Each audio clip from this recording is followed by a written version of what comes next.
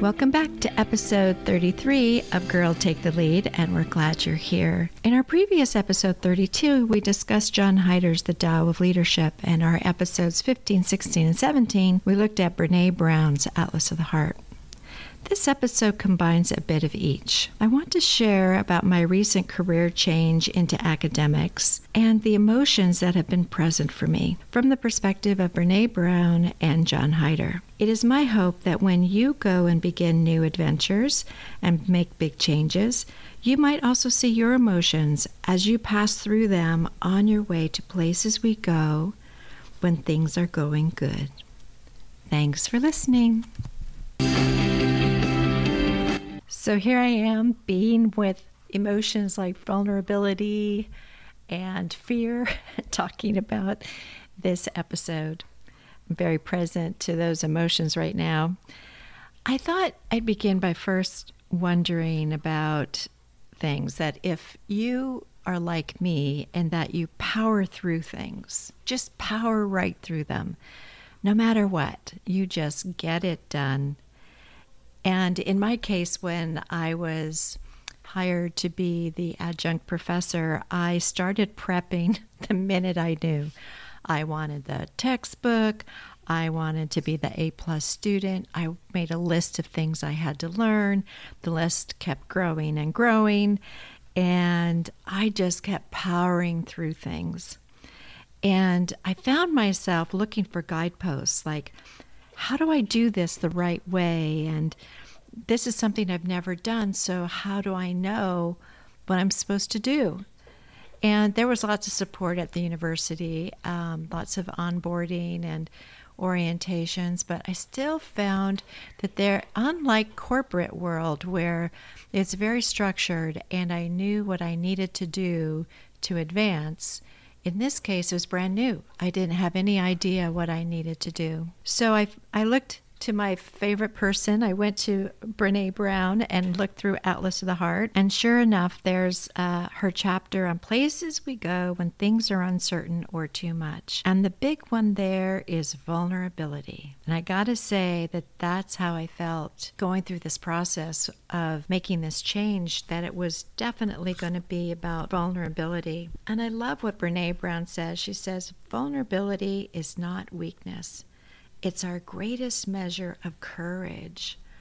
Oh, yeah. Okay, courage. I went, oh, yeah. I'm being courageous. Isn't that great?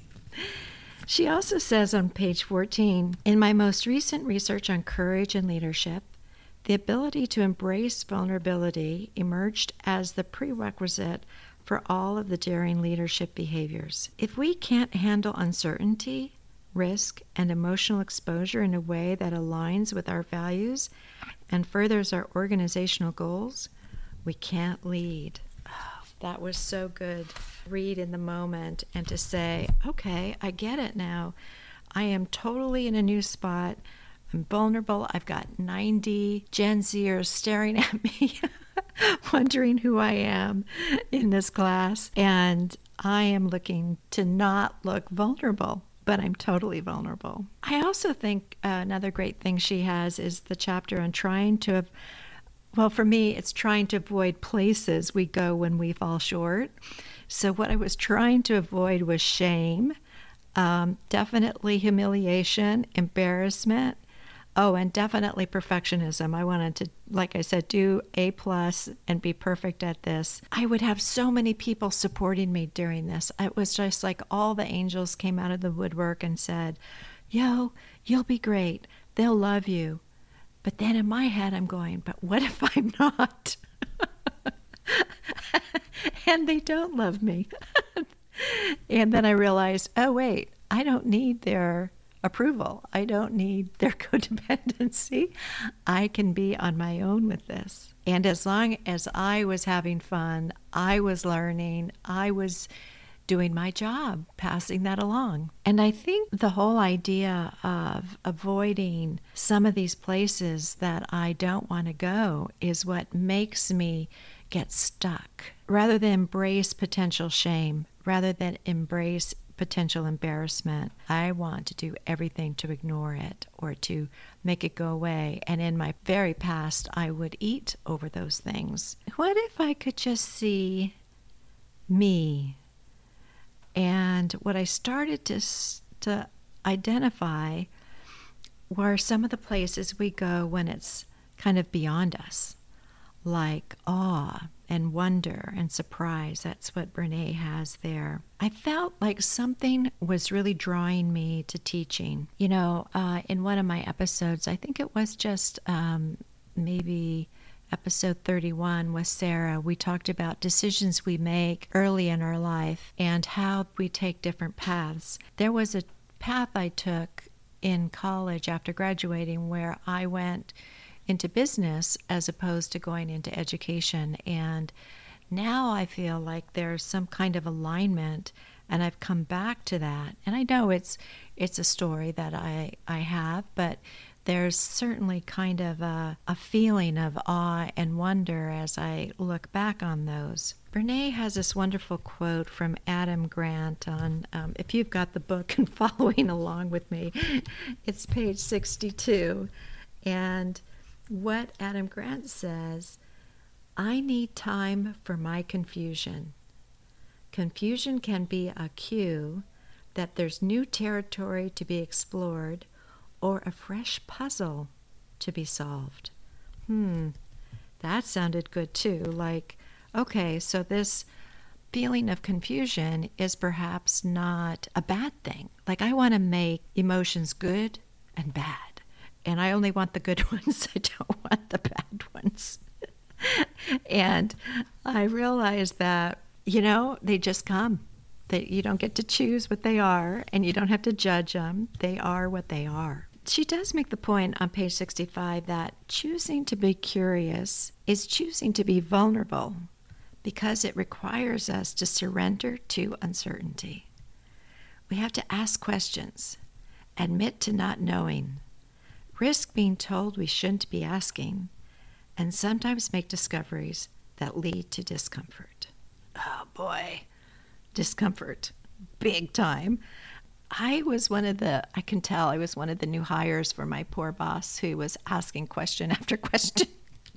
But I had my list. I had my things that I wanted to really explore.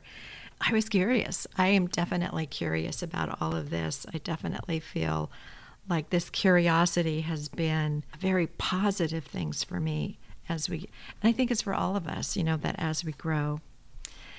And like I said, I only want the positive emotions, but I started to see that she has this one group of emotions, and I found myself hoping to get to these.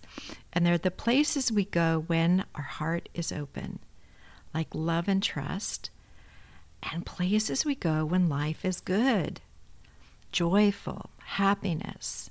There's something about learning that just lights us up. There's hope. There's, the ability for us to keep growing. It's like a hopeful thing, definitely. And I started to have little insights and I'm still learning all the time, but when I approached the class, I felt very confident in making a presentation and lecturing. I thought, okay, I can do that. And yet I started to see there's a distinction between those skills, and actually teaching. And teaching is really when you know that the student hasn't quite got or grasped the concept, and you're able to break the distinctions down in a way that they get it. Yeah, that's juicy. That's when I started to see oh yeah, that's the stuff that really feels good. I started to also want not to be the ideal professor that somebody else had, but to have my own voice about what a professor would be. And for me, I realized that what makes this so intriguing for me is the opportunity to apply learning, Just think about that for a moment, that I could take this 42 years of corporate marketing experience and apply it in a way that perhaps my class can grasp and understand, because I have a different perspective than they do with almost every class. And I'm only into my third week, you guys. I'll try and report back on it as we go along. But I really want to have them apply the learning, to work with it, to see what they think, to develop their own voice. I had this amazing experience in the last class, which was when they each got in front of the class and talked about what brand they would be, and also what their ambition was for their career, like where they wanted to go, what kind of company they wanted to work with.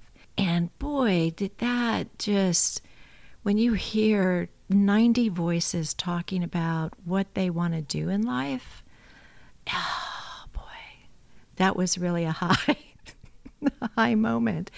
And then I realized I could work with it. I could help them. I could see what they saw for themselves and believe in what they believe for themselves.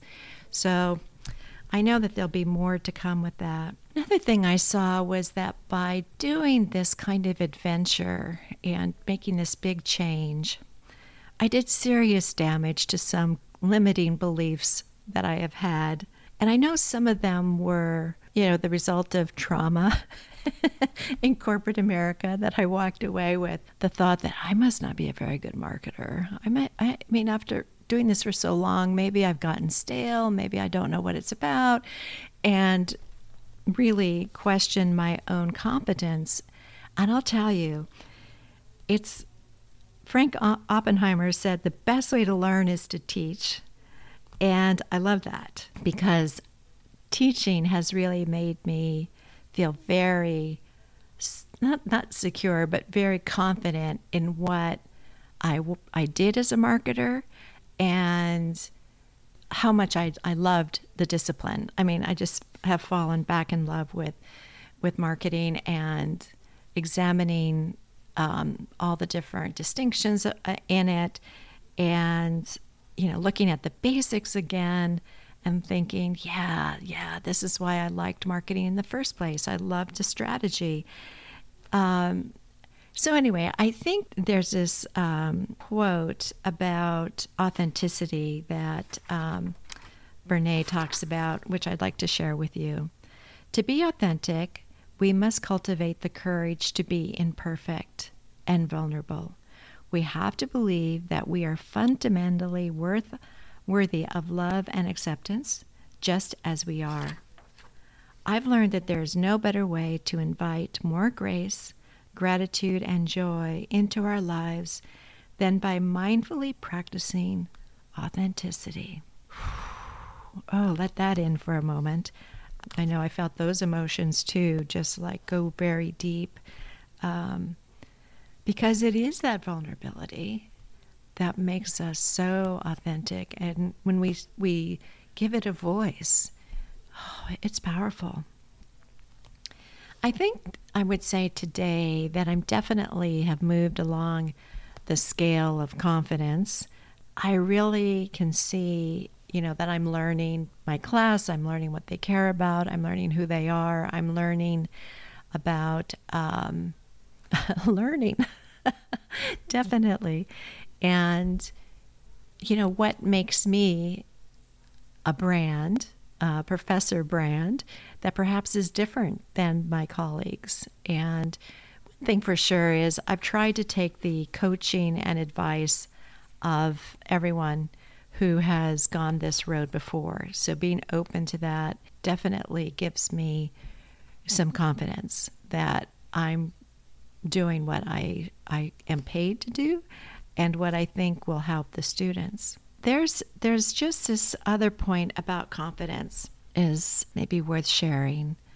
By cultivating our courage to be who we are uncensored, compassion to others and to ourselves, and connections with people through both good times and bad, we can begin to recognize our self-worth and live with meaning and satisfaction.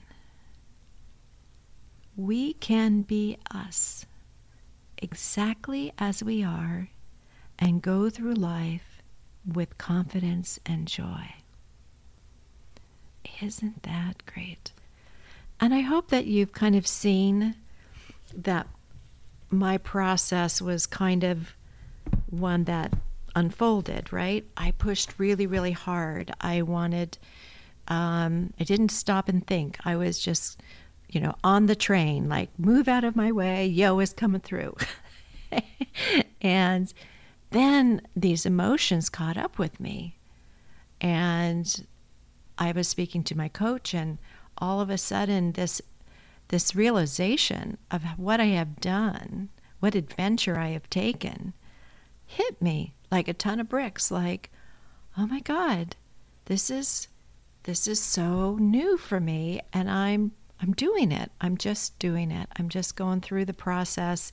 I'm letting it unfold. Let the creativity come. Stand in confidence and feel the awe of what I am doing. I hope you all feel that with things that you take on too, that maybe don't look so good at times. Maybe you're fearful about.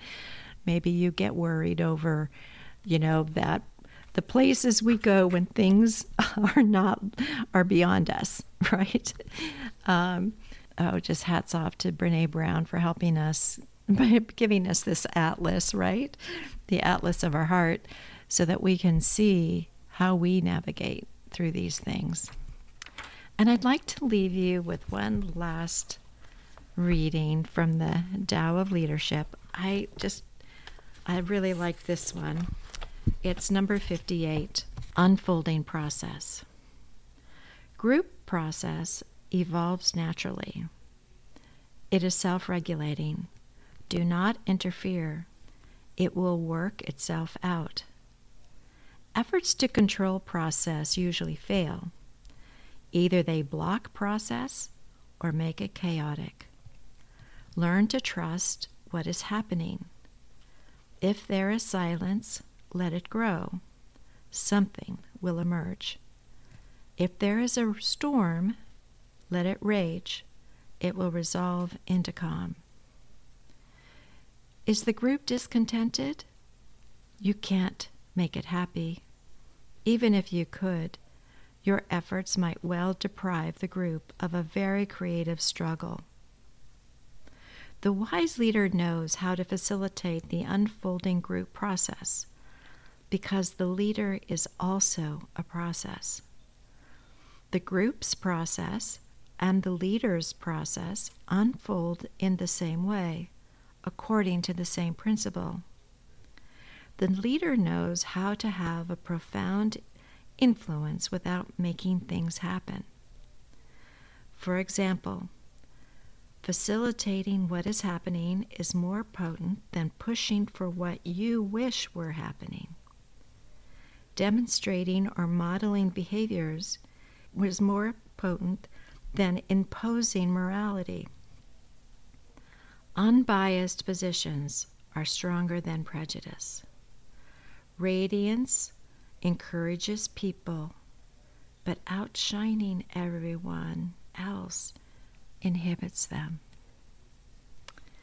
And on that note, my friends, thank you for listening, and I hope you'll join us again. Take care. Talk to you soon. Bye. Thank you for listening today, and we hope that you enjoyed this episode. And if you did, could you leave us a comment? We would love to hear from you. And it also helps us reach other listeners. You can join us on our group Facebook page, Girl Take the Lead, or visit our new website, girltaketheleadpod.com. And we keep all our clips and episodes on the website, so they're there if you need them. So what we have coming up, oh my gosh, we are been very busy. We've got the Nerdy Girls Success event is Saturday, so I'm going to be recording as many high school students as I can to hear about their ambitions and what they hope for. So that should be very interesting. Also, we have Susan Cain's book, Quiet. We have an episode coming up about that one, as well as Viola Davis's book, Finding Me, a Memoir. Lots to come. Thanks for listening. I hope that your day is filled with joy and awesomeness. Take care.